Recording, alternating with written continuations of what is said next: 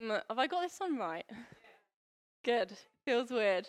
Good morning, everyone. Um, if you don't know me, I'm Hannah. And you might have noticed my parents did leave the church very sadly last week, but I have not left the church. I am staying, and I'm really, really delighted to be staying with you all. This morning, I want to look at Paul's prayer for abounding love, which is in Philippians 1, verses 9 to 11. We've recently looked at some of Paul's prayers. You might remember in Ephesians when going through the Transformed Life series, as well as one in Romans a bit later on. So I thought I'd play on that theme a bit and go for one of Paul's prayers today and talk about his prayer for the church in Philippi. I'll give you a bit of context before we dive in. Not much, but the main things to note are that Paul was writing to the church in Philippi around the early 60s AD. So his ministry was after the life, death, resurrection, and ascension of Jesus Christ. And Paul was writing to the Philippians from prison in Rome. Now, these Philippians were really good friends of Paul's, and when reading his letter to them, you can tell that he shares a real depth of friendship with them. And that's a reason I particularly love this book of the Bible. Another thing just worth mentioning is that this prayer falls in the opening greeting section of Paul's letter. So it's quite a general prayer. It doesn't fit into a specific context or situation or topic of the book, Philippians. Anyway, so please do turn to Philippians 1, 9 to 11 if you have your Bible with you. If not, it should be up on the screen behind me. So I'm just going to read that now.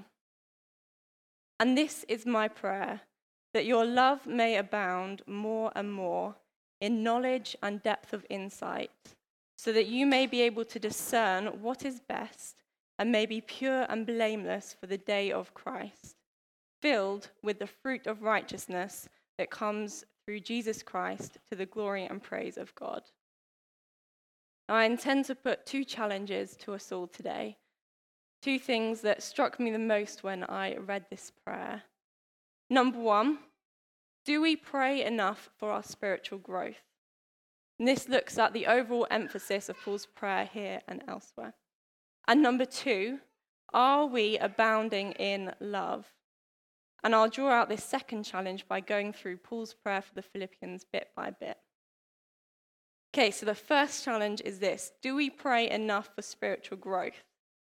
Something which struck me when I read this passage as a whole was that Paul's prayer focuses on the spiritual rather than the physical matters. He is praying for the spiritual well-being and growth of the church, which I think is particularly notable because the same is true of a lot of Paul's prayers. We looked recently, as I've said, at some of Paul's prayers for the Ephesians, and I've put them on the screen behind me. I'm not going to read them out, but I have underlined where Paul prays for the spiritual well-being and growth of the church. As you can see, it's all of it. And again, the same is true of Paul's prayer in Romans 15:13, which we also looked at recently on a Sunday. Paul prays for the spiritual well-being and growth of the church. He doesn't pray that they would not face any harm or illness, or that they would avoid the same fate as him, which is striking considering Paul was in prison contemplating facing death when he wrote this letter. I think this attitude is quite countercultural to today. The message from society is often avoid suffering, but that is not Paul's prayer. He prays for their characters and their souls and for their relationships with God. Now, don't get me wrong, he may have very well also prayed for their more physical needs and wishes, but just not written it down. And indeed, Paul does show concern over illness and other material needs later in this very letter. However, I think there is something really significant in what he chose to write down in prayer for them at the beginning of his letter. So I ask myself and I ask you guys, what do we pray for? And do we give enough time over to praying for spiritual needs? I really feel there is something in this, and it's something I feel challenged on myself. As I was preparing this preach, I kept being reminded of the verse from 1 Samuel 16:7, where the Lord says, "The Lord does not look at the things people look at. People look at the outward appearance, but the Lord looks at the heart."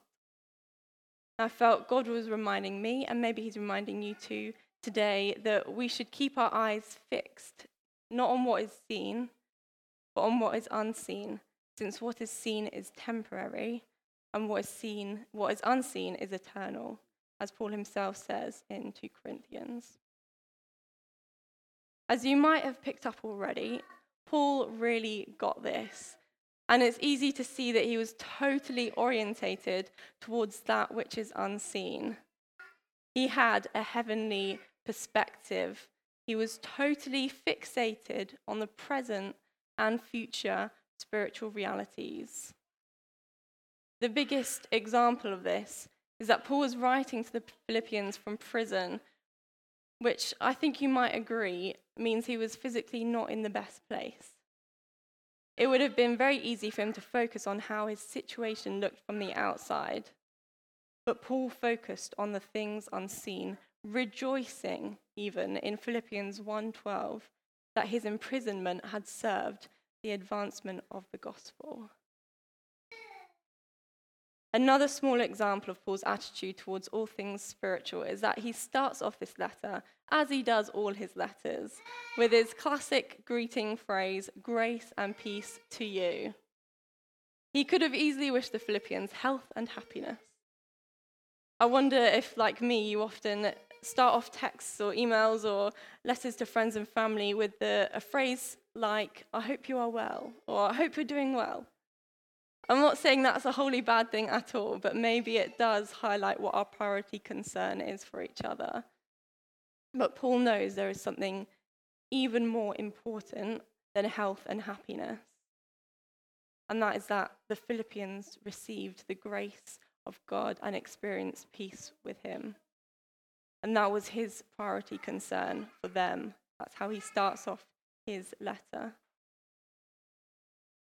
It's worth being aware, I think, that in our modern Western society, over the recent years and decades, there has been a growing appreciation for the fact that we are holistic beings. We have a mental, physical, and emotional well-being, and those things are all interconnected, and they have an effect on each other. Our mental and emotional health can have an effect on our physical health, and vice versa. And I think this development in our culture is a really good one. However, our society is not quite there with acknowledging spiritual well-being and the impact that can have on our holistic beings. And this is something to maybe be wary of as a reason why we don't always immediately see and pray for the spiritual root of things. You see, Paul does not pray that the Philippians would get better at serving the poor or at meeting others' needs, or at sharing the gospel and see people saved. All those things would be the outworkings of an abounding love which is rooted in relationship with God. And it's that he chooses to pray for them. So how can we learn from Paul's prayer for the spiritual well-being and growth of the church?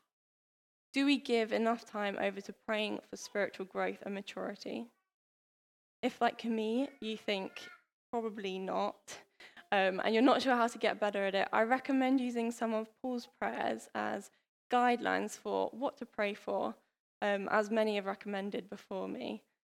What I do is I write them out and I stick them somewhere visible, like a notice board or the back of my door or on my bedside table, and I pray through them whenever I see them, elaborating or adding my own points here and there as inspiration comes.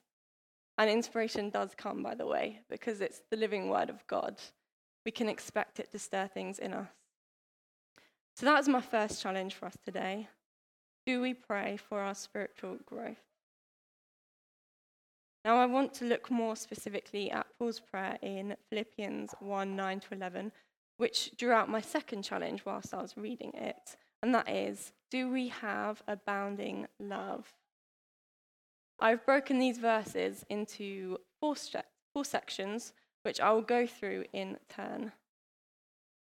So section 1 says this: And this is my prayer, that your love may abound more and more. This is Paul's main prayer point for the Philippians. The Greek word for love used in this verse is agape, which, as I'm sure you've heard before, refers specifically to the unconditional, sacrificial kind of love that God has for us, as opposed to a romantic love or the emotion of just really liking something or someone. And the best example of this agape love is Jesus going to the cross for our sins.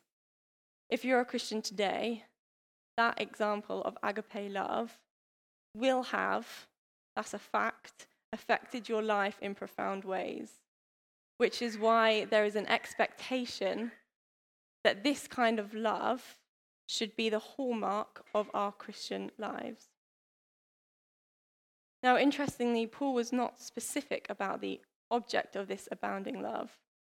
He was most likely intending for everyone and anyone to be the object of it, including God and our church family. But when I read this passage in the context of the whole letter to the Philippians, I was actually very surprised to see more love claiming such a prominent place in Paul's prayer for the church, because the Philippians, to me, seemed like quite a loving bunch already. Just from what is mentioned in Paul's letter, I noted that the church in Philippi prayed for and showed concern for the sick. For example, it says they were distressed to hear that Epaphroditus was ill. They also sent aid multiple times to Paul when he was on his travels. They partnered with him, it says, in mission. Paul says that when he set out from Macedonia, the Philippians were the only church that shared with him in the matter of giving and receiving. He also says that the Philippians shared in his troubles. They did life together. As well as that, they showed him hospitality. For example, Lydia, who upon being saved, welcomes him into her home. And finally, they tended to Paul's wounds, meeting his needs and showing him care. Knowing all of this and being on the receiving end of all of this love, Paul still prays that their love may abound more and more. What does that say to us about how much room for growth in love we still have? I'd say we're also quite a loving bunch. In a lot of ways, quite similar, in fact, to the church in Philippi. See, at King's Church, we pray for and show concern for the sick. We send aid to our brothers and sisters in places like Zimbabwe. And as well as that, we give to various church plants and support them through our New Ground family. We also partner in mission with our New Ground family and our apostolic leaders and other churches in our local community. We have life groups where we do life together, where we share in the troubles and the joys. As well as that, we show hospitality towards one another and bless one another with gifts and acts of service. And we seek to meet needs amongst us and in our local community, for example, through things like the night shelter or the food bank, the debt centre. Yet I believe that if Paul was our apostolic leader, he would still pray for our love to abound more and more. I mean, if we're modelling our love on God's love, then there's always going to be room for improvement. The second section of Paul's prayer says this: may your love abound more and more in knowledge and depth of insight. So how do we grow in love? Through knowledge and depth of insight. I think Paul is saying here that your love will abound as you grow in your understanding of the agape love of God. Because God defines love. Whatever God is, that's what love is. Whatever God does, that is what is loving. The Greek word meaning knowledge in this verse is the equivalent of a Hebrew word, which means a deep first-hand knowledge gained from intimate relationship. It's not just a head knowledge. Paul was saying that your love will abound as you get to know God, who is love. By spending regular time with God and in the Word, and getting to know his character, by walking with him in all circumstances of life, and experiencing his love firsthand in relationship, that is how we will learn to love like him. There's a modern adage that says that we are the sum of the 5 people that we're closest to. Maybe you can mentally work out who those people are and notice the effect that they've had on you and your behavior. Some of you might know Jordan Barlow, who is one of my best friends, and we've been best friends for 9 years now, spending time together in all sorts of circumstances, at school, at church, in our spare time. And we have, over the years, morphed into quite similar people to the point where some people find it rather freaky to interact with both of us at the same time. And that's a great example of how spending time with people means that we pick up on their behaviors and their habits and their thought patterns. And hence, by spending time with God, we will start to adopt consciously and unconsciously some of his character traits, some of his behaviors and his views, becoming more like him. But also, on the question of how do we grow in love, as Paul demonstrated, we grow in love through prayer. It is that simple. Pray for more love for God and for people. Asking God to give you more love for someone or for a situation really does work. Section 3 of Paul's prayer says this: so that you may be able to discern what is best, and may be pure and blameless for the day of Christ. Note the phrase "so that" at the beginning of this verse, suggesting that here Paul is telling us why it is so important to grow in love. He's explaining the effects of abounding love. I think Paul is talking about the process of sanctification, which is the process of becoming more and more like God. And from what Paul is saying, it seems that abounding love actually aids that process of sanctification. Paul says, "May your love abound so that you can better discern what is best and what God's best is for you, what is pleasing to God.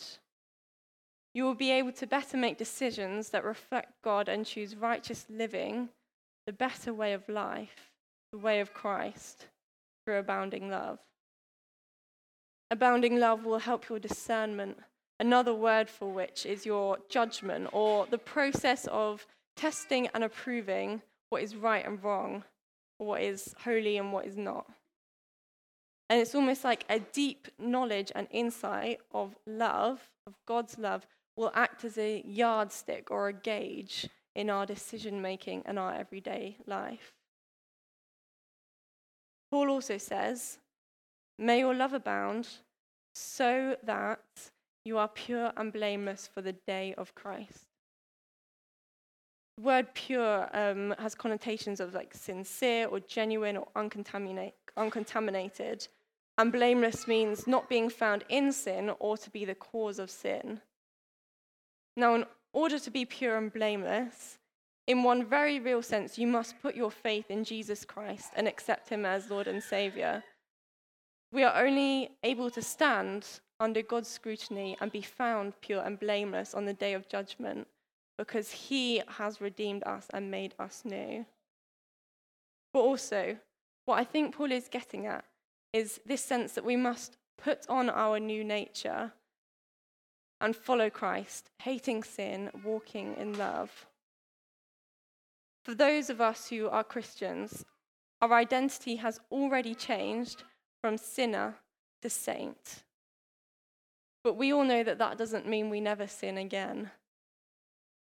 But when we put our trust in Jesus and our identity changes, the natural byproduct is that our behavior follows suit as we get to know the God who is love more and more.